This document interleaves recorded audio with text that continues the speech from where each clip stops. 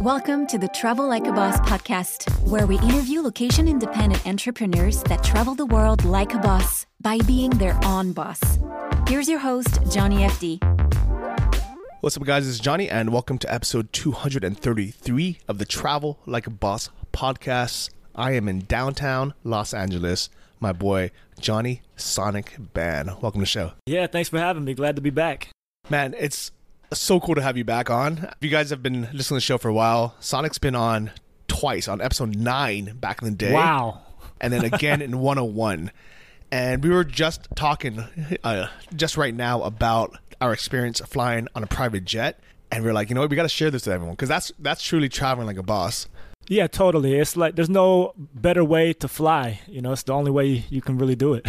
Yeah, so we want to share this experience with all of you on what it's like, but also the motivation of getting there. Because both of us, I mean, did you grow up, like, I knew for sure, I never thought in my life I'd be flying even business class.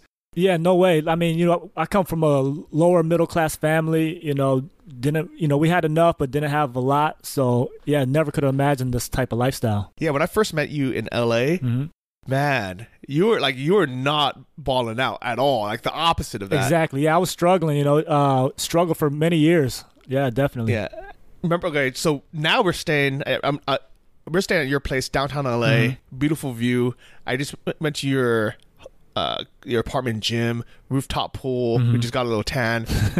But when I first met you, what were you staying in? Yeah, so when I first came to LA, that was about 2007. I was staying in a studio apartment, and there was 3 grown men living in one studio apartment, and we're all just struggling, trying to get by, and yeah, it's just very humble beginnings. So for the non-Americans, a studio apartment is a 1-room apartment, which means no walls. Yeah, kitchen in the same room as where you live and sleep. Yeah, so you're like, did you guys have like 4 twin beds, or like what was it? Yeah, we all just kind of took a corner and just set up our beds there. And you could all see each other. You could all see the kitchen. Right. There was no dividers, like no walls. Yeah, just everybody is in one room, living, sleeping, and just trying to survive. And now, like, you're living a good life. This baller place. Yeah, it's amazing. Things can change so quickly. I have a, awesome 1-bedroom apartment in downtown LA. Never could imagine living here. And even now, I believe I'm going to have something even better and greater in the very near future, Yeah, and you're traveling a lot now, too. Yeah, a lot of traveling, as business increases, hitting more destinations. That's dope. All right, so before we get into like the business updates and the travel updates, which I'm excited for, because you just got back from Mexico. Correct. And then tomorrow you're flying to Hawaii. That's dope. Yeah. Okay. So both of us are very fortunate to know a guy named JP. I met him, man, how long ago now? More than 10 years ago. Yeah. No, way more than 10 years ago. 15 years ago, probably. Right. In San Francisco. And I remember when I met him, he was driving a Honda Accord and living in a condo. So nothing fancy, just like normal, decent life. And we hit it off, and we were just like, became really good friends. And I remember we would always talk about cars. We'd always talk about our dreams and our goals. And I was like, man, like my dream car was a Ferrari. Yeah. And I was like, if I can just drive it once, before I die, I'll be happy. And he, like seriously, my dream wasn't even to own one. I was like, man, if I could just drive. And I thought it was so out of reach. Yeah. That I didn't even think that was possible. And I asked him what his dream car was, and he said it was a Porsche 911 Turbo. And both of them are expensive cars. The Porsche is probably what, 130 grand, and the Ferrari was 200 something plus, right? 250 plus, $250,000. And we were just like, but I could see in his eyes, he's like, like he would just like be so excited just talking about it. But like, my whole life, had, I don't know if he had posters up, but he dreamed about it. Right. And we would always talk about, like cool cars. And one day, after a few months of knowing him, I think I was going down to LA for something. And he's like, oh, I'll be down there too. Let's hang out. You can come over to my place. And I just, I get there and I'm like, we drive up to this mansion with, this gated mansion in the hills. And I was like, whose place is this? And he's like, oh, it's my other place. And I was like, well, wait, I thought you live in San Francisco. And he's like, yeah, I do, because I got my business is out there, but this is my main house. And then he opens up his garage, and there it is, his dream car, Porsche 911 Turbo. my dream car, the Ferrari. I think it was back then. It was a 360 Modena, and then he also had something else, like a big sedan, like maybe like a, I don't know if it was a Lexus or Acura or something, but I didn't even look at it, to be honest. I was just looking at the Ferrari, and he's like, "Oh, you want to take it for a spin?" And I remember just thinking, like really? And he's like, "Yeah, let's go." He gives me the keys. I'm driving around downtown LA. Yeah. And we get to a tunnel, and he's like, "All right, like, just wait for the light and then floor it through the tunnel." 2nd Street tunnel? Maybe, yeah. And it was a long tunnel, and I was like, "All right." So I'm like, it was a manual too. It was one of the last manual, stick shift Ferraris. And I remember just gutting it through that tunnel and that sound. Oh, man. Yeah. Right. Oh my God. And it just gave me an orgasm. And it was so inspiring. Yeah. And I think having a little taste of it and seeing it's possible, that really inspired me to work hard and become an entrepreneur myself. Right. Yeah, that's amazing. Yeah, you're right. Once you get a taste of it, it's like, wow, this is what I deserve to have these things. I deserve to enjoy these type of things in my life, and it's totally obtainable. Yeah. And I remember like when you first met JP as well, like, you were probably still living in that studio, right? Yeah, totally. And he, when you went to his house and he had this mansion, like, what was your thoughts? Yeah, it was just like, wow, it was so inspirational. It's like, man, you gotta think, as a guy like me that was probably one of the poorest people in Los Angeles at that time, to be even hanging out with a guy of that caliber, that type of finances, it's just like, wow. And the main thing I realized was, hey, he's just a regular dude, so like the money aspect is amazing, but in reality, he's no different than me. It's just that he has the money, right? So the house was amazing, though, to say the least.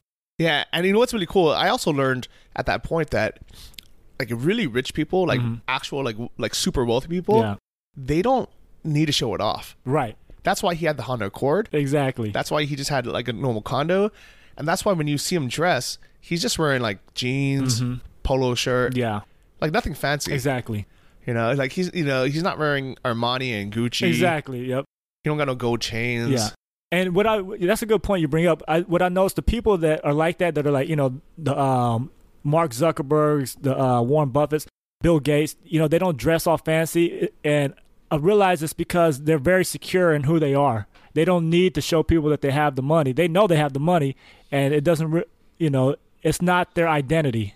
Yeah, that's a good point, because I think we waste so much money and time and energy trying to impress other people and convince them that we're worthy or we're good enough. And in that time, that time and money, we could have put that towards actually being worthy and being happy. Exactly. Yeah. And I totally agree. And it's like, I feel like a lot of people, even me, I guess, looking back, where I thought, okay, once I get the money, then I'll be respected, or X, Y, and Z. When in reality, I can be respected now. I can be fulfilled now. I can be complete now before even the money. And so, it's, granted, I have nice shoes and these things, I have nice things that I enjoy, but I'm not doing it for others. I get it because I actually enjoy these things. Just like, you have a dream car that you want. You're not going to get that car to impress people. You're getting it because you actually love it. And then impressing people is just another side benefit of that. Yeah, and not even just impressing people. I think a lot of it is sharing it, right? Yeah. Because if JP didn't have that Ferrari, he wouldn't have been able to share that experience with me. Right. And I never would have had that inspiration of driving it and seeing what's possible and working hard. So if anything, by him having it, let's say he was so precious with it, and some people are, when they, especially if they can barely afford that nice car, right? Yeah. They're like, man, I ain't letting nobody drive it because I can't afford to fix it, or the maintenance, or, if something goes wrong. So they come almost kind of like a fear-based place, where for him, he was like, yeah, whatever, just drive it, because it wasn't, a significant portion of his net worth where he was like barely able to have. Exactly. So he was just very generous of just saying like, yeah, you're my friend. This would be a positive experience for you. So why wouldn't I share this with you? Right. Yeah. That's so awesome. Yeah. Yeah, you're right. Sharing is like really what it's about, letting other people experience, the blessings that have come into your life, and really look what it's done to you. It's inspired you. It's, motivated you, and it's let you know this is possible just from a simple car ride. Yeah. And right, I don't have a Ferrari to share with people, but I have these experiences. And that's why when we're talking about this, I was like, you know what? Let me grab the mics. Let's share this experience and this inspiration with everyone listening, because maybe you don't have a JP in your life. Maybe you don't have a Sonic in your life to be able to, fly in a private jet or drive a Ferrari or even live, in a baller place downtown LA. Maybe you're dreaming about it. Yeah. And what I'm hoping to do with this podcast is share my network of people, but also more importantly, the lessons I've learned from being around these people. Yeah. With all of you guys. Yeah, that's awesome. Yeah, I'm totally with it. Yeah, I love it. So I also think that even though we shouldn't try to impress other people, we shouldn't do things to go out of our way to offend them or make them uncomfortable. Agreed. All right. So, for example, yesterday, I was wearing just a t-shirt and shorts because it was hot, right? And it was funny. So I guess to rewind a bit, I was supposed to come down to LA next week. I was in San Francisco visiting my friends and my family. Yeah. And it's a great time, being able to spend time with everyone. And I messaged JP saying, hey, I know it's your birthday next weekend. What do you have planned? I'm going to come down for it.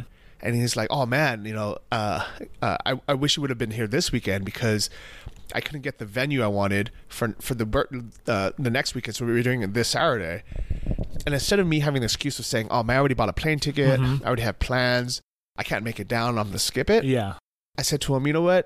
I'll make it happen. I'll be there. Awesome. And I remember thinking, okay, well, I got to figure a way down. I don't want to buy another plane ticket because it's another waste of money. It's kind of last minute. Maybe it's more expensive. Yeah. So I was going to take a bus down. And then I messaged him saying, hey, since he has a lot of friends in SF, I was like, hey, do you know anyone who's driving down? Maybe I can hop in and ride with him. And, for me, it's like kind of like I think of it as a win-win, right? They get some company. I'll chip for some gas. And, I can meet some of his friends. It'll be cool. And he said, oh, I don't know anyone going down, but I'll be in Sacramento on the day before, and I'm going to be flying down. If you can make it up here, there's room on the plane. Yeah. And even though it would have been easier for me just to, go, 10 minutes to SF Airport and fly to LA from there, I was like, this is an opportunity to, hang out with him, a little bit longer, right? Because he's a busy guy, right? And, he has a family, but he also, he has kids and he has a business. Yeah. So, this is a good excuse to hang out before his birthday when it's going to be busy. There's going to be a bunch of people around. But also, this is my chance to fly in a private jet. Yeah, this is another Ferrari experience for you, right? Yeah. Yeah. Ferrari experience, I like that. Yeah. And I don't know what all of your, Ferrari experiences are out there. It might be able to go to a museum that you've always wanted to go, for that inspiration, or it could be driving your dream car. It can be going to a symphony or an opera, whatever it is, right? Or flying on a private jet. But for me, I was like, man, flying on a private jet is something that was so out of my realm of possibility. I mean, even just flying business class, I thought was out of my realm. So, and I remember I used to walk by the people in business class, and part of me would want to be like, fuck these people, right? But at the same time, I never let that get to me. I was never, because I see other people, they think that sometimes, right? They get upset. They're like, oh, why these guys get aboard first? Oh, man, it's unfair that we're cramped in this cattle class. Yeah. An economy when these guys are sitting and they're so comfortable. Why do they get their own bathroom? Why do they get this? Yeah. And a lot of people don't realize if it wasn't for the business class and the first class travelers, the price of the economy tickets would be significantly more expensive. Oh, that's a good point. The economics of a airline, even though the business and first class seats only take up 30% of the plane, they make up for 70% of the revenue. Interesting. I didn't know that. Yeah.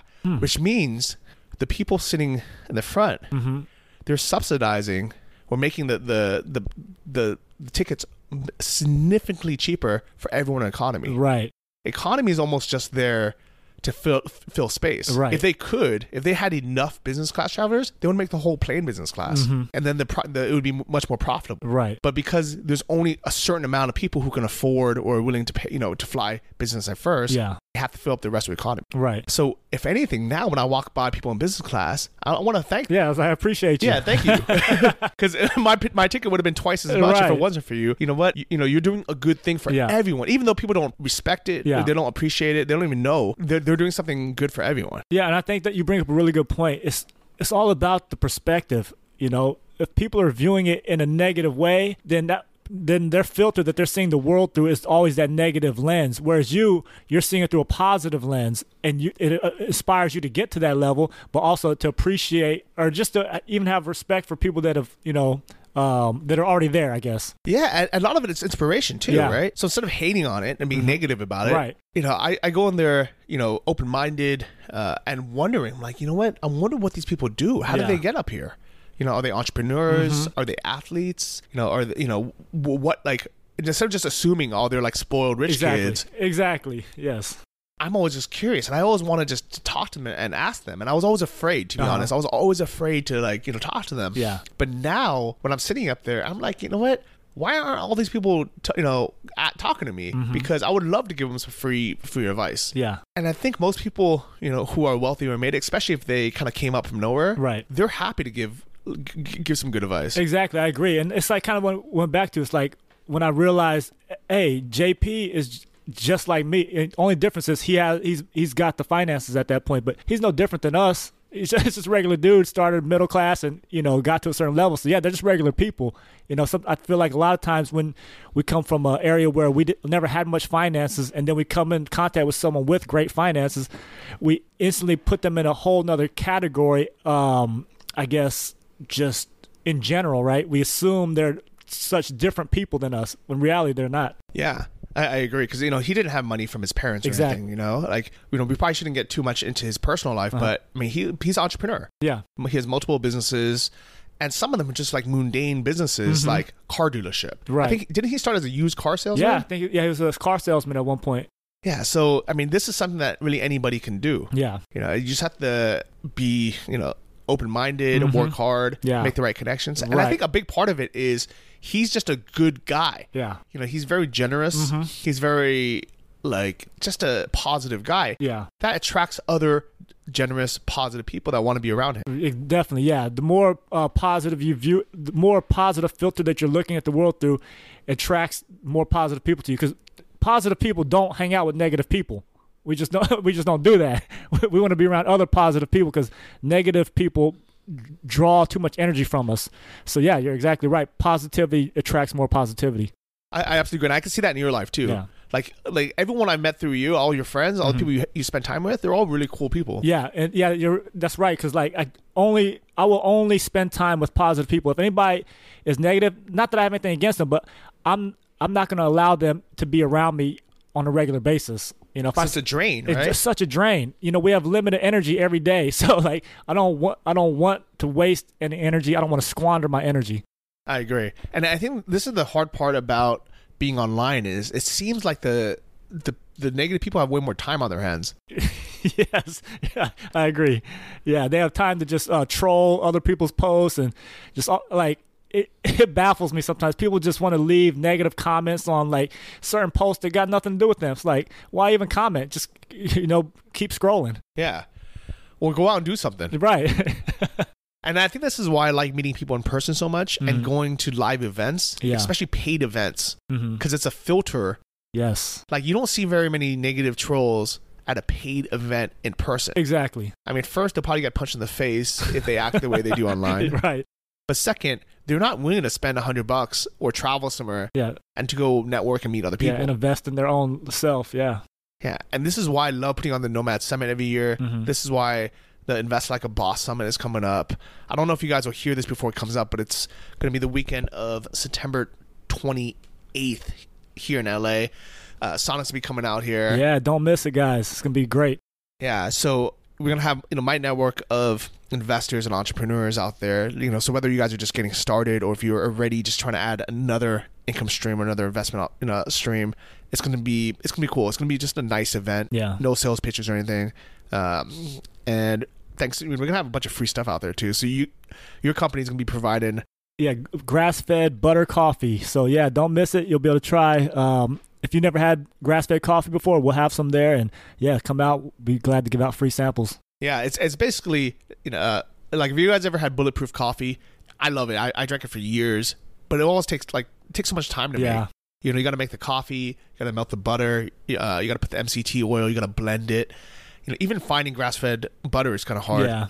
So with grass-fed coffee, it's prepackaged. Yeah, it saves you so much time in the mornings. You just grab it, shake it, and then open it, ready to go. Yeah, so that's gonna be dope. We're gonna have a bunch of that there for free to just try out. And then Pure Street is hosting the event, and they're providing lunch for us. So what? Oh, that's lit. So everyone there is gonna have free lunch.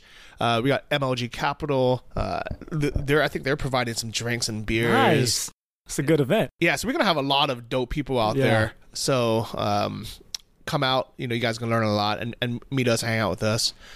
But I want to talk about your first experience flying private. What was it like? Walk me through it. Okay, yeah. So this was probably back in 2014. I had just come back to Los Angeles. I was living in Indianapolis before that.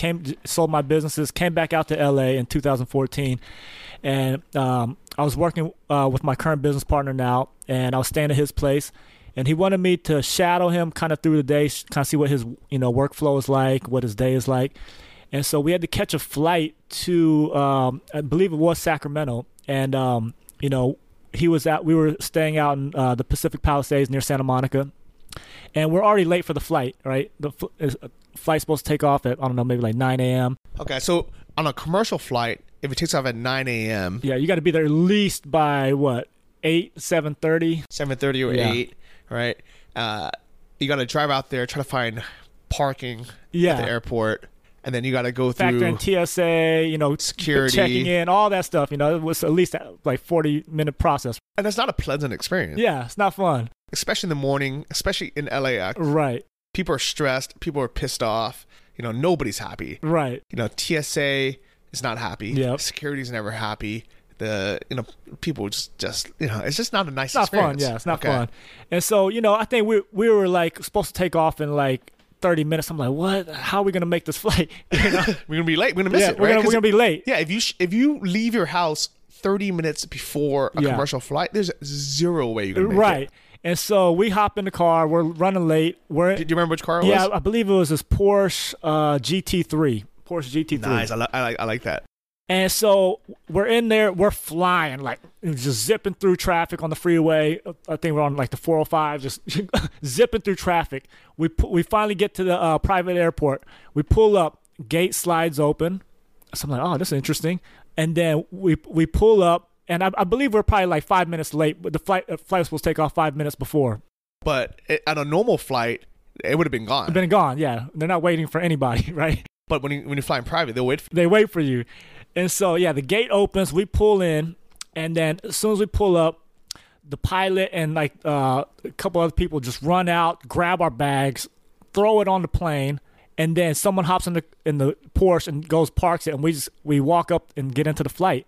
Next thing I know, 5 minutes later, we're in the air. That's dope. It was amazing. So no security. No security, no ID check. Didn't even have to check no bags in. They're all just basically servicing you the whole time. That's dope. That's dope. Okay, so my experience the first time was yesterday. Uh-huh. It was ironic because I was on a $10 inner city bus called Flixbus. Uh-huh. If anyone's ever taken that, it's kind of like Megabus or Greyhound. And I was going to take that bus to LA, but it's gonna be like with traffic, it's usually like 8-9 hours. Mm-hmm. You're on the bus with some crackheads and kind of like a real mix of people, right? You don't know what you're gonna get. Yeah, and you probably get a little bit of everyone. Yeah, right. You might hit some people in the back smoking weed, like listening to music on their phone, like out loud. Someone on having a conversation the whole time. Yeah, there was a dog sitting next to me. People crying babies, everything, right? But it's interesting. I like being around kind of eclectic people because these are just real people. Sure. And I was going to take it to LA, but then JP was like, no, just take it up to Sacramento or take the train up to Sacramento. Mm-hmm. And, and you can hop in the plane with us. And I was taking it up there and I was like, man, I don't even know where this airport is, right? Because it's not the normal. Yeah, it's a private airport. Yeah. And I'm messaging him when I'm on the bus. And actually, this is a good point where our plane was supposed to take off at 5:30. Uh-huh. And there was a bus that would arrive at 5. So that would make sense, right? Right. But I was like, you know what? Just in case it's going to be late, I'm going to take the earlier one at 1. So I'm going to get there 2 hours early. Smart. And I think a lot of people wouldn't do that. Yeah. They would just be like, you know what? Why would I get there 2 hours early? What am I going to do? Mm-hmm. But for me, I'm like, you know what? I don't want to inconvenience someone, especially if they're doing me a favor. Man, very, very wise. Yeah. And also, I'm like, I don't want to stress myself. Yeah. Like, why put myself in a stressful situation just because I'm afraid to be by myself for 2 hours and have to find something to do? Right. I think this is what's so nice about being a location independent entrepreneur is I have my laptop. There's Starbucks everywhere. Right. There's coffee shops everywhere. Yeah. Worst comes to worst, I just pull up there and I work for 2 hours and then I go to the airport. Exactly. So, or I even get to the airport early and just hang out there. Right. So luckily I went early because there was an accident on the freeway. So it was an hour and a half delay. Wow, really? It was crazy. So instead of being a 2-hour drive, it was a 3.5-hour drive. Ah. And also JP said, hey, we got done with our meetings early. We're going to take off early. That's another cool thing about flying private. Yeah. Is sometimes, if there's not another flight going, you can just go early. Yeah. Whenever you're ready. Yeah, they fly when you fly. Yeah. So I messaged him saying, hey, I'm 25 minutes away on the bus. I'll be the bus stop will be at 5th and W in Sacramento. And he's like, okay, cool. We'll pick you up. I'm at the bus stop and I'm just talking to people there and just normal people, right? There was like someone who works as a server at like Applebee's or something. Yeah. There's someone else who, is visiting a friend. Like everyone's on a $10 bus, so nobody's rich, right? Yeah.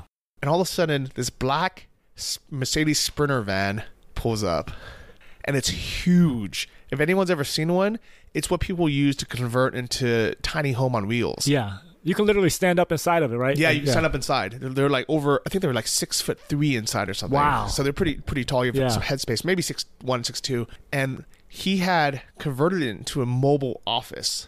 Man, that's boss. So the door slides open, all right? There's a dude in a full suit. That was his in-house console, all right? He had a CFO in the seat. And then JP was like, hey, Johnny, what's up? Yeah. And then there's a driver, right? Because it's chauffeured. Yep. And it's nice looking, right? So luckily, I had changed out of my sweaty T-shirt that I've been in the whole day. Yep. I actually just changed at the bus stop. I put on a black polo shirt. And luckily, also instead of having like some crappy homeless looking backpack, I had this black duffel bag. Yeah. So even though I'm going from a cheap bus or kind of traveling the world with carry-on only, I still have my life so I can look presentable and not offend other people or make them, uncomfortable. And then, I don't want to say uncomfortable because it's like, at some point, it shouldn't matter that much how you're dressed, right? Right. But it kind of does. It does, yeah. All right? Like if other people are in a suit, you can't walk up in a tank top. It just it's just like not fitting for everyone. Exactly. And it's hard to explain, like, because I think on one hand, people are like, well, why should you care what other people think, right? Or why does clothes matter? But at the same time, if you want to be part of society, you can still be comfortable. Yeah. But you have to have clean clothing. Right. You got to understand where you're at and need to fit into where you're trying to be at. Yeah. And and not even trying to impress others. Yeah. But just like be a normal part of society. Exactly. You can't smell bad. Right. You can't look all raggedy, right? And this is why I like having this duffel, because even though it turns into a backpack, it also just looks like a nice black duffel bag. Right. And I put on, the merino wool black polo shirt that I travel with. So all of a sudden, I'm there fitting in, even though these guys are in suits. Exactly. And you were just in a T-shirt moments before. Yeah. And it's, and then I had changed out of this sweaty T-shirt into like a nice clean polo. Yeah. And that's it, And what's really cool about the Sprinter van is it's their mobile office. Right. So instead of them just being in a normal car where it's loud and, it's kind of hard to talk to each other, the seats are facing each other. So there's 4 captain's chairs with a table in the middle that pulls down. That's so dope. There's internet on there, plugs on there. There's a fridge on there.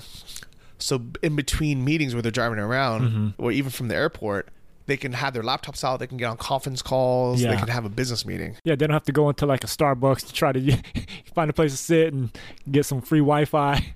Yeah, I love it. And what I really like about JP is even though he has a lot of money and he can afford to buy things, especially it's a company car, right? So he could afford to spend more. He also likes a good value. Yes, he doesn't like getting definitely. ripped off. Yeah. So he was telling me, and he was really proud of saying things. He's like, yeah, like this is the one I wanted. Yep. And here in LA, it was $200,000 because it's this kitted out conversion van. And he's like, yeah, but in Houston, it was $120,000. Wow. $80,000 less. Yeah. So he's like, yeah, I just bought it in Houston. I had it shipped over. Man, that's dope. Yeah, because he's the type of guy, he only does things if they make sense, right? So, yeah, he's always going to find the best value. He's not going to overpay for anything, you know. Yeah, so that's a great quality to have. Yeah, and even flying private, because he used to fly Southwest Airlines exclusively. Right. And the only reason why he stopped was because I think they changed CEOs and they stopped prioritizing being on time. They started prioritizing profits. So, you know, his time is valuable, as is his staff. Yeah, he can't be late to certain things. Yeah, he can't be late. And he also doesn't want to get home, you know, in the middle of the night and then be exhausted, not have time with his family. So for him, he was like, you know what? Southwest was a good value. They used to run on time. Yeah. So we used to fly them. But now they're no longer efficient. So, you know, he values his time and his employees' time more than he does the money. Right. So it's like, all right, well, we're flying private. Exactly. Yeah. That's awesome. So we're in this Sprinter van, getting to know everyone. And just like you, we pull up to the private airport. We drive up right next to the plane. And the captain is waiting for us, shakes our hand. And I have my luggage there. And I was like, oh, you know, let me just go. Like, I think all four of us want to use the bathroom, even though there's a bathroom on the plane. Yeah. We're just like, oh, yeah, let's just go in here real quick. We go inside, and I come out, my luggage is gone. I was like, oh, crap, what happened to it? And the captain's like, no, it's on the plane already, don't worry. I mean, you just walk straight out to the terminal. I mean, just straight out on the tarmac. It was like 20 feet away. Yeah. So it's like, you know, just right there. Right. And, of course, got to take a photo before you go on. You must. You have to. And I think that's also what's cool about JP, but also all the guys, is they're just super down to earth. Yeah. And they're also like, yeah, it's your first time flying private. You have to take a photo. Right. You know, it's not like they look down on you like, oh, you haven't flown private before? Yeah, they know it's an experience for you. Yeah. Yeah. And they love sharing this experience. Yeah. I think that's what's really cool about generous people. Yeah. Is instead of them looking down on people who haven't had it, they want to be able to share this experience with everyone else. And they know what it felt like the first time they did it. Right. So they're like, no. Like, you know, Johnny, you got to take a photo. Yeah. You know? And like, you know, and then we get in and the captain, you know, gives us a little briefing and he's like, oh, you know, you guys want a beer before takeoff? I'm like, yeah, we do. So they bring out this craft, you know, California beer. Yeah. It was delicious. We're sitting there. You know, you don't got to wait for nobody. Like, you know, like sometimes you get on a commercial flight and you got to wait for your turn to take off. So it might be like 20, 30, 40 minutes there. You're just waiting around. Everybody's like, you know, fighting for space. It's just uncomfortable, right? Here we have our own, you know, 4 captain's chairs facing each other so we can have a conversation. Yeah. We're having our beers and we take off and it's fun. Right. It's exciting to go up. And as soon as we get up, they're like, you hungry? And I was like, you know, actually I am. Yeah. Did they have food on your first flight? Do you remember? That first one, no. That was a smaller plane. But then, I've been on other ones when I flew L.A. to New York where, we had plenty of food on there. Nice. What was the food like? It was kind of like, it was really good. It's like, we had like salads. I can't even fully remember what we had. But yeah, I remember it was really good. Yeah, so on ours, we had Chinese chicken salad. Then we had salmon and chicken and also sirloin. Awesome. And then we had, what else do we have? We had a bunch of stuff. Yeah. We had some breads and everything. And I think the only downside, I don't even, you know, it's not even really a downside, but because it's a short flight and it's a small plane, everything was cold. So it's cold salads, no hot food. But still, it was dope. And then we had chips and guacamole and salsa. And we had a full bar open. Like, did you have some drinks on the plane? Yeah, we did, yeah. Actually, how many times have you flown private now? I think like 3 times now. Nice. Yeah. And out of those 3, what was the best experience? Do you remember? Best one was probably L.A. to New York. Yeah, 'cause it was a long flight, right? Yeah, so, it was so comfy, you know. It's just like, man, when you're flying long flights and you can stretch out, walk around, it makes a huge difference in like how you feel when you get there. You know, you're not drained because, you know, when you're sitting in a tight seat, it requires a lot of energy to keep that posture and it's uncomfortable. So you don't really get to like relax and rest on a flight. Whereas on private, you can. Yeah, I like it. And so the reason why we're sharing this with you is not to brag, but hopefully to first give everyone kind of an idea of what it's actually like. Yeah. But also to maybe help inspire everyone. Yep. Because now I'm inspired. Right? Right. Now I'm like, you know what? I want to have the option to be able to fly private sometimes. Yeah. You know, especially if it makes sense. Exactly. You know, business wise or time wise. You know, I don't want to think like no, because I think a lot of people, they lie to themselves saying like, I don't need that. Exactly. Oh yeah, that's just, you know, that's a waste of money. And it's expensive. It is. Yeah. Right. I don't want to ever have that mentality of thinking like, I don't want that because it's out of my reach. Exactly. I want to have the mentality of being inspired to saying, you know what, I want to have that be an option. Yes. I see the value in it. Right. And I want to be able to do it if I want and have the option of not doing it. Right. And understanding the benefits of it. Yeah. Yeah. Because there are benefits. Definitely. You know, and it's almost the same as, I remember when I first saved up to buy my gold watch. I had that challenge, the gold watch challenge. Right. I remember that. Yeah. And I was like, you know what? If I can get to be a Thai millionaire, so $30,000 US net worth in savings, I'll retire. You know, it was kind of air quotes, but it was more like, I knew that if I had that amount, I can not stress anymore. I knew I had a buffer. Right. I knew if I needed to, I can live cheaply in Thailand for the next 5 years, maybe even 10 years. Yeah. You have a cushion. I have a cushion. And that, to me, was retirement. I never have to take another job out of fear. Right. I can work on my business. I can work on my passions and be like, you know what? I have time. Yeah. And I remember I was going to buy an expensive watch when I got the $30,000. I thought, you know what? It wouldn't be inconceivable to spend 10% of that. So $3,000 to buy a nice watch. And it wouldn't even really be, you know, like, you know, I still have 27,000 left, so it's fine. And I remember shopping for it, and I was looking at different watches, you know, Tag Heuers, and I was like, oh, maybe I could buy like a cheaper Rolex or, you know, something. And then I was like, you know what? The one I actually really liked, the best design and style, is this Citizen watch. And it was less than $200. It was like $150 or $170. But it was exactly the one I wanted. And it's a good brand. It's reliable. Yeah. And I was like, you know what? I'm just going to buy this. And I was like, all right, you know, when I hit my next goal, I think my next goal was 50,000 or something. I was like, oh, then I'll buy another watch. Yeah. And then the next goal was 100,000. I was like, I'll buy another watch. And I've actually never bought another watch. Yeah. I still have that same gold watch. Yep. Yeah, I'm a lot like you. It's just like, I only get what I need, right? So like, yeah, do you really need more than one watch? Maybe yes or no, but for you, you didn't need one. Yeah, and the thing is, a lot of people don't realize, even though it's not a big item, it's still something else I have to carry and think about. Exactly. Like, I don't want to have to stress about having $1,000 or $3,000 watch that I can lose or get stolen or get robbed. Yeah, you can't even enjoy it because you're so concerned about all these other factors. So yeah, you get something that you don't have to put too much worry into. Yeah, and now, I mean, like, seriously, sometimes, like, when I'm, like, typing on my laptop, I'll take off my watch. And then I'll go to the bathroom or something. And sometimes I just leave it there next to my laptop. Yeah. And I forget. And instead of being in the bathroom stressed out, thinking, oh, crap, someone's going to steal my $10,000 watch, my AP, or my Rolex, I'm just like, oh, you know, I hope it doesn't get stolen. Right. But if it does, it's not that big of a deal. Exactly. Yeah. And I noticed that a lot with people that have, like, really nice cars, right? And, you know, they can't even fully enjoy it because they have to drive it so cautiously. And, like, they're always worried about it getting dinged. And, all, you know, it's like they can't even enjoy what they spent so much money on because they're always stressed about it. Yeah. I definitely agree. And, like, I think if you don't daily drive, or not even daily drive, but, like, you know, if you don't have the option to be able to daily drive your car, you probably shouldn't own it. Exactly. I agree. Yeah. I think it's pretty dope that I remember I went to JP's house and his garage was full. I think he only has, what, a three-car garage or something? And so he had to park his Ferrari on the street. And I was like, what? Like, what else is in this garage that you have to park your Ferrari on the street? But I thought the funniest thing was the last time we hung out, we went to this Korean restaurant that has that soup. Do you know what that soup is called? Oh, yeah. What was it? That was Solongtang. Bone broth. Yeah, bone broth. Yeah, it's really good Korean dish. Dude, it's so good. Yeah. I go there frequently. It is so good. And it's not expensive. It's not expensive, yeah. It's like $8. Yep.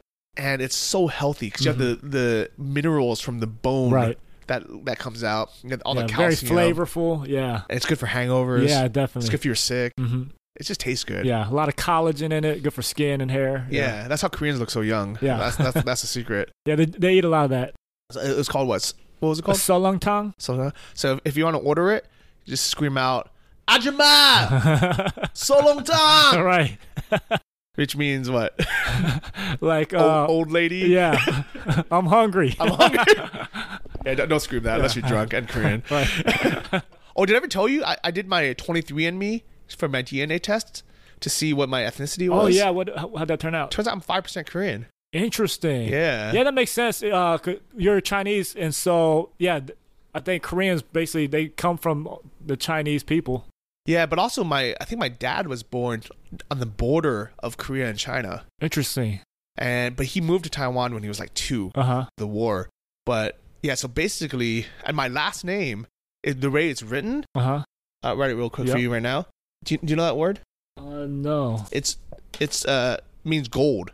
Interesting. So in Korean, it's Kim.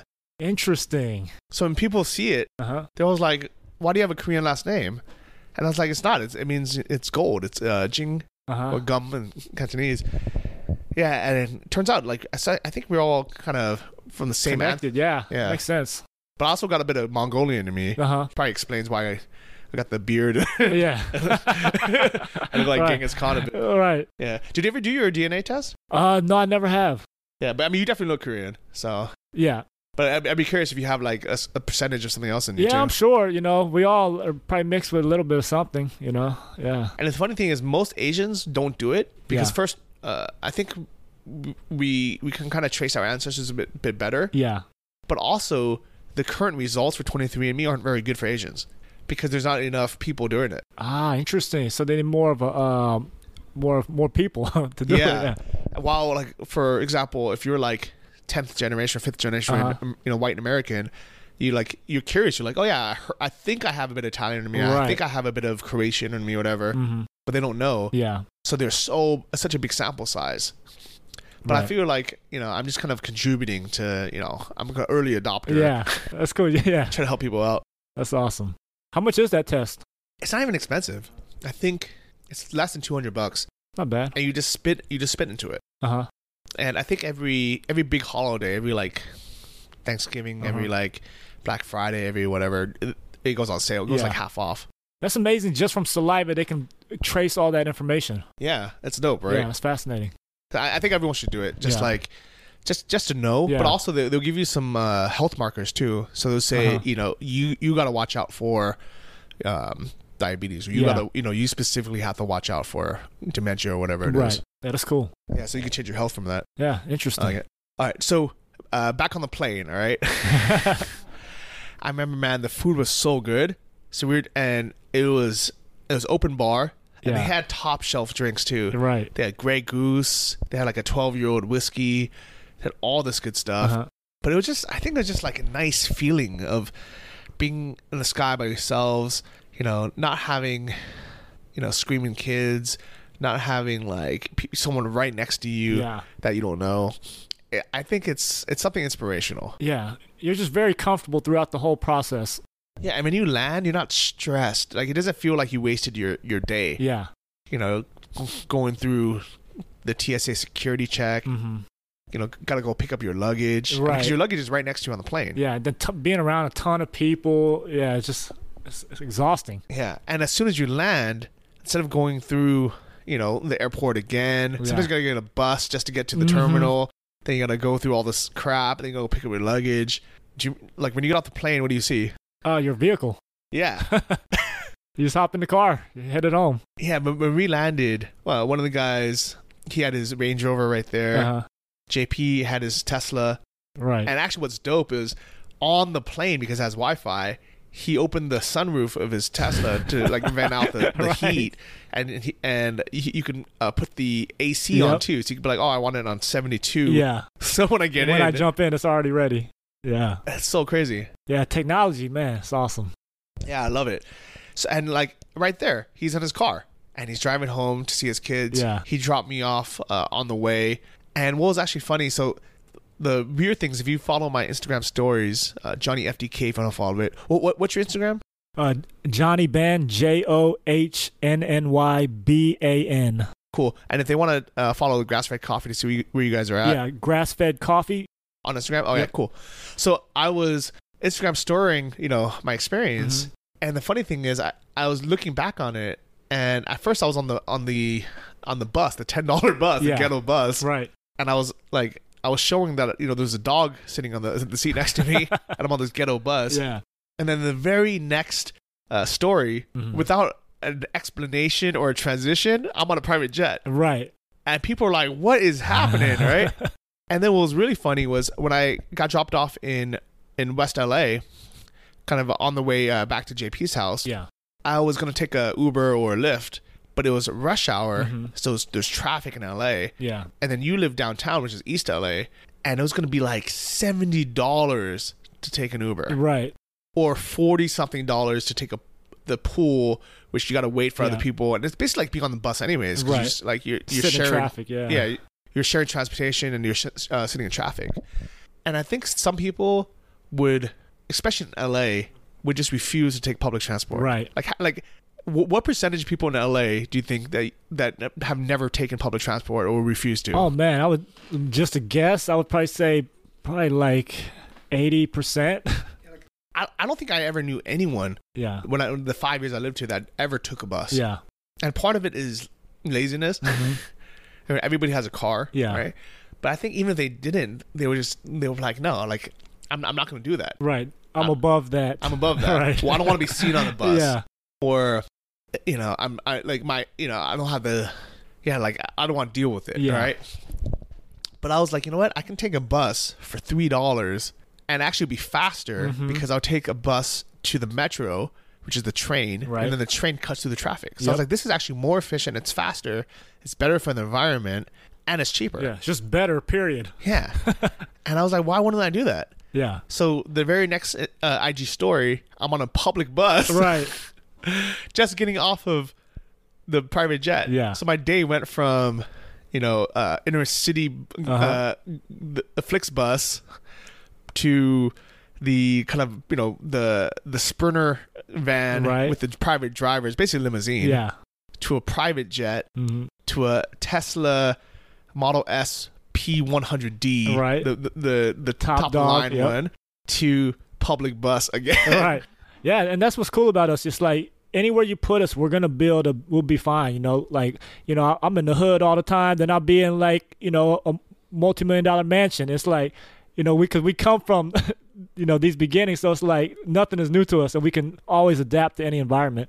Yeah, I really like that. I think that's a really good quality to have. Yeah. Because some people, they can only have life one way. Exactly. And I think that holds people back. Big time, yeah. Like, that's what I feel. Yeah, I feel like that's a huge part of my just success throughout life is, you could put me in any situation and I'm comfortable. Even if I can enjoy luxury stuff for a long time, I've been at the bottom. So if I go back to being in something that's not so luxury, it's totally fine because I've been there before. It's not shocking to me. Yeah, I agree. And I think one of the best things I've ever done is live extremely cheap for many years in Thailand, because I was living for $600 a month, and that was okay. It wasn't, it wasn't super comfortable. It definitely wasn't luxury. Yeah. But I know that even though I don't necessarily want to move back to that lifestyle, I could. Yeah, if you had to, you could do it. Yeah, and I'll be fine. Right. And I think knowing that and being okay with taking a public bus once in a while, being okay with staying at the cheapest Airbnb or even in a hostel. Yeah. Knowing that I can do it once in a while, first off, it resets my expectations, so I don't always feel entitled for things. Exactly. But also, I think it helps you connect with just normal people. Yeah. And it makes your life just easier. I think so. Yeah, I totally agree with that. Yeah. Because I really believe that in the next, 2, 3, 4, 5, 10 years, I don't know how long it's going to take, but both of us are going to be even more successful. I can see you having your own private jet. Yeah. But I can also see you being the same person. Exactly. Yeah, and that's the great thing. Like when your identity is not rooted in your success or all these other things, money will never change you because you already know who you are, right? I feel like the people that get changed by money, they don't know who they are yet, so they're being defined by all these external factors, right? So like us, I would never, if you became just had multi-millions coming in, you're gonna be the same person. I know that. I'll probably still take the bus once in a while. Exactly, yeah. And a lot of people may not even know you're a multimillionaire, right? It's just because you're just going to be you. You're the same person. I think that's what's cool, though, about just talking to everyone. Because when you're on a bus or you're, on a plane, talk to the person next to you because you never know who you're going to meet. Exactly. Yeah. And maybe there will be that down-to-earth multimillionaire Totally that can become a mentor or give you some business advice. Because Right. JP has given me a lot of business advice. Yeah. And, he was just some guy that was driving a Honda Accord. Right. Yeah. Totally. So I want to share a couple of those tips with everyone just because maybe you guys don't have access to a mentor who's been very successful, who's a multimillionaire. I remember him telling me a couple tips for business. Yeah. All right. One of them, he said, never deal in a penny business. And what that means is if the decimals matter, the price point's not high enough. Yeah. This is why I never got into selling on AliExpress or any of these kind of, high volume cheap things because if you're doing a free plus shipping model and it matters that you're getting 99 cents or $6.99 versus $6 per item, that's a business that it's too much stress. There's too many small moving parts. Right. It's much better to sell products that are $300 to $1,000 or $3,000 plus dollars, big orders, less customers, less to deal with. And that's why with drop shipping, I do Anton's method, which is the high ticket items. So it's unfortunate that most people now associate drop shipping with selling these crap, penny things on AliExpress. Right. You're buying it for 39 cents, trying to sell it for $6.99. Yeah. Versus with Anton's method, the bare minimum products are $300. Most of my products are $800 to $3,000. Right.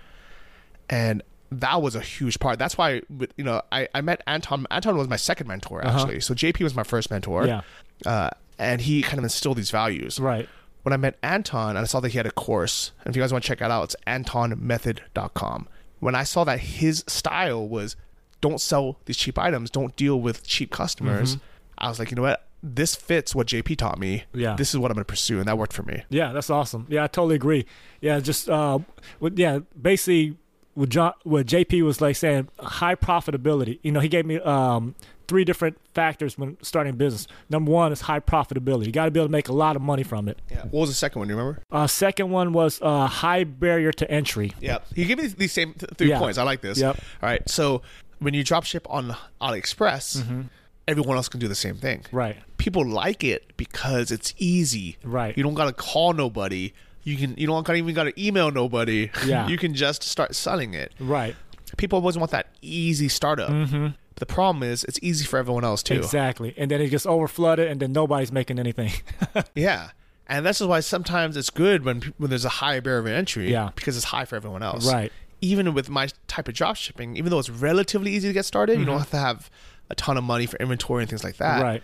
First, it's high skill. A lot of people aren't willing to even take a course. Exactly. And now it's so easy, right? Like, buy a course, watch it at home, wherever you are. Right. Just do the homework. It's not that hard, right? You don't have to fly out to, spend 4 years in a university or something. Exactly. But even then, people are like, no, I'm not paying $1,000 for a course. Or I'm not paying $1,500, even though it might make you 10x or 100x that. Yeah. Or no, I'm not going to pay attention, and spend 2 weeks learning it. I rather I want to have the quick, easy thing. Yeah. I want it for free. Yeah. And I just wanted to watch one video on YouTube and have you tell me everything. Right. But that's not how it works, Exactly. right? You have to have that barrier of entry, both intellectual barrier of entry, but also a physical barrier of entry. Yeah. So with Anton's style dropshipping, the reason I like it is you have to actually physically call suppliers, develop a relationship, and convince them to make you an authorized dealer for you to sell the products. Right. You have to register a legitimate business. You have to give them your EIN number, your state sales tax ID number. Yeah. You have to actually go through the process of becoming a legitimate dealer. Yeah. Versus logging onto AliExpress or eBay and selling crap. Right. Yeah. Yeah. And that's why, for you building brands, right? Like if someone wanted to come in and start selling,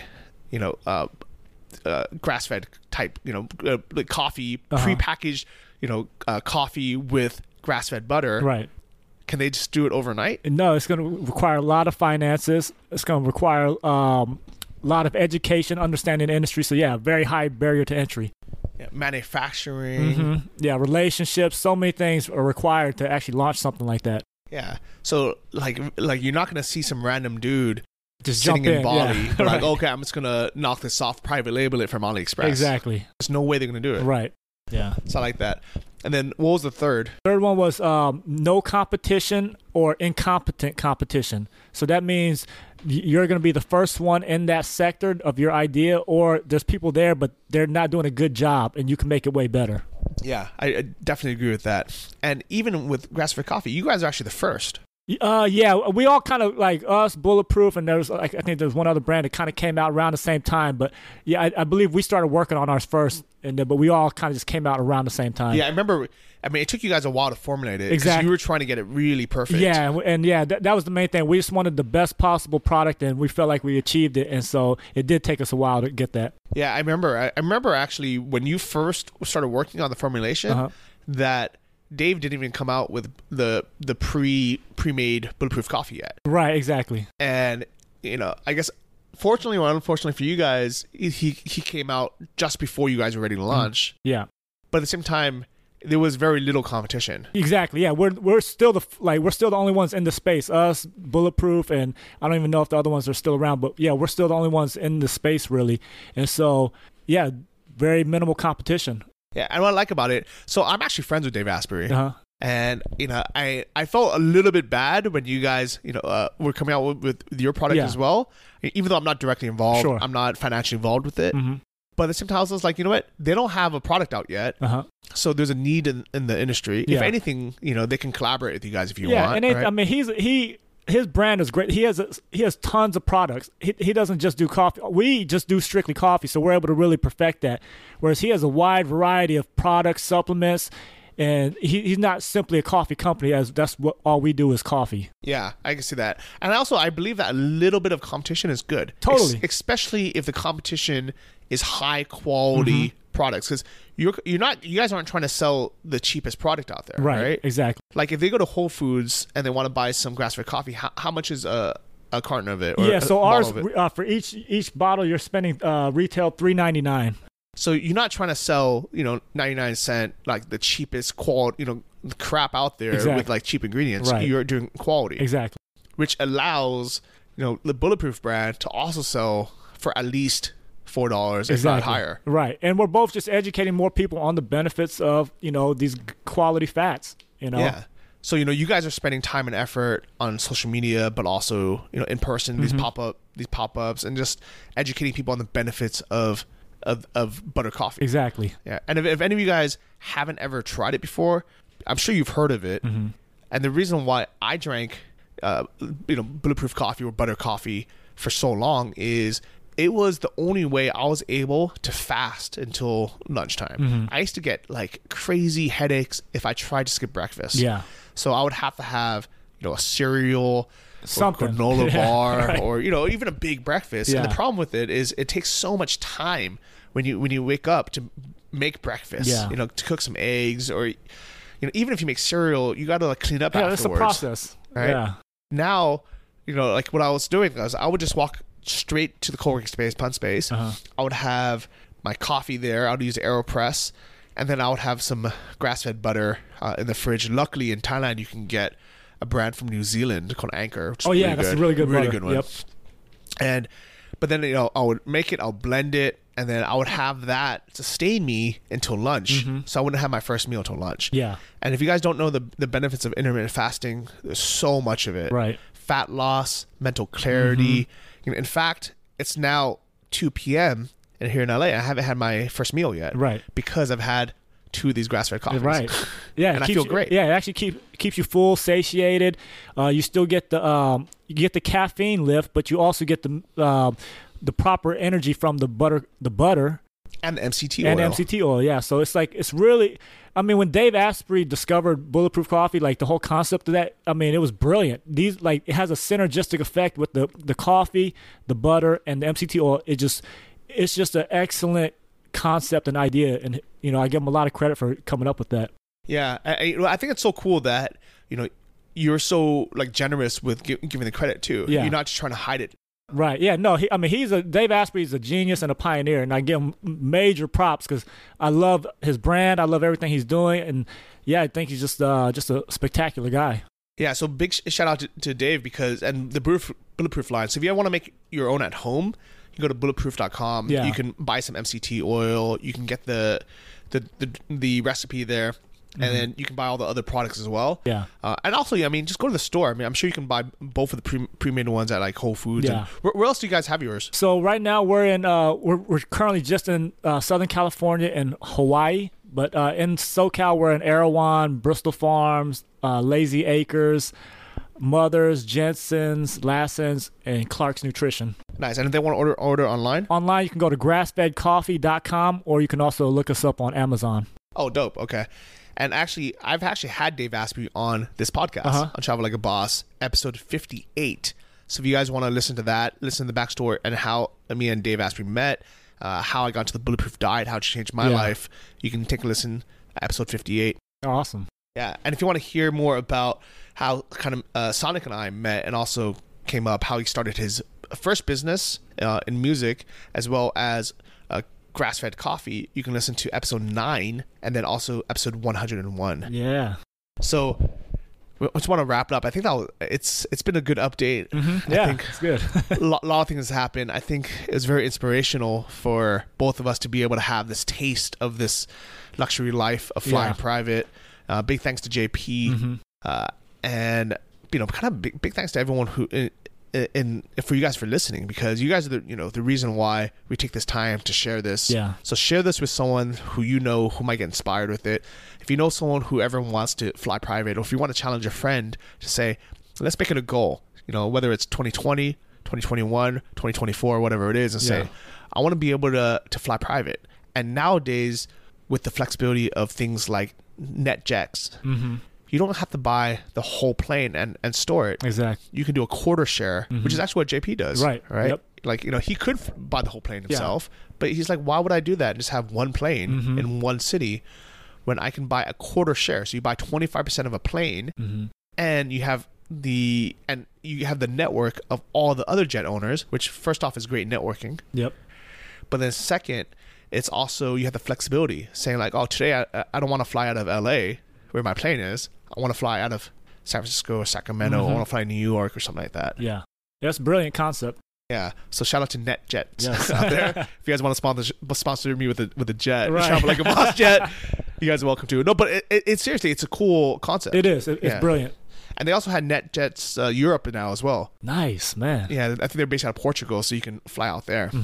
Dude, so it's been fun having you on the show. I appreciate it. Yeah, thanks for having me back. Yeah, so we're going to get ready for JP's birthday tonight. He's going to have a 1960s or 1970s themed party. It's going to be dope. It's going to be lit. All right, dude, bro, it's been fun catching up. Yeah, thanks for being on the show. And hopefully we'll see all of you guys up in the air somewhere private. Make sure you give this podcast a review on iTunes. If you want to spread the word, just go to iTunes, search for Travel Like a Boss podcast, leave us a 5-star review.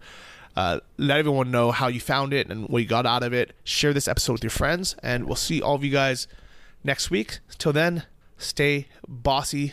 Travel like a boss, guys. Thank you for listening to the Travel Like a Boss podcast. If you want to hear more, including the bonus How to Choose the Perfect Niche episode, join our mailing list at travellikeabosspodcast.com. See you next week, and remember, if you want to travel like a boss, you need to be your own boss. So start your online business today and start living the lifestyle you've always dreamed of.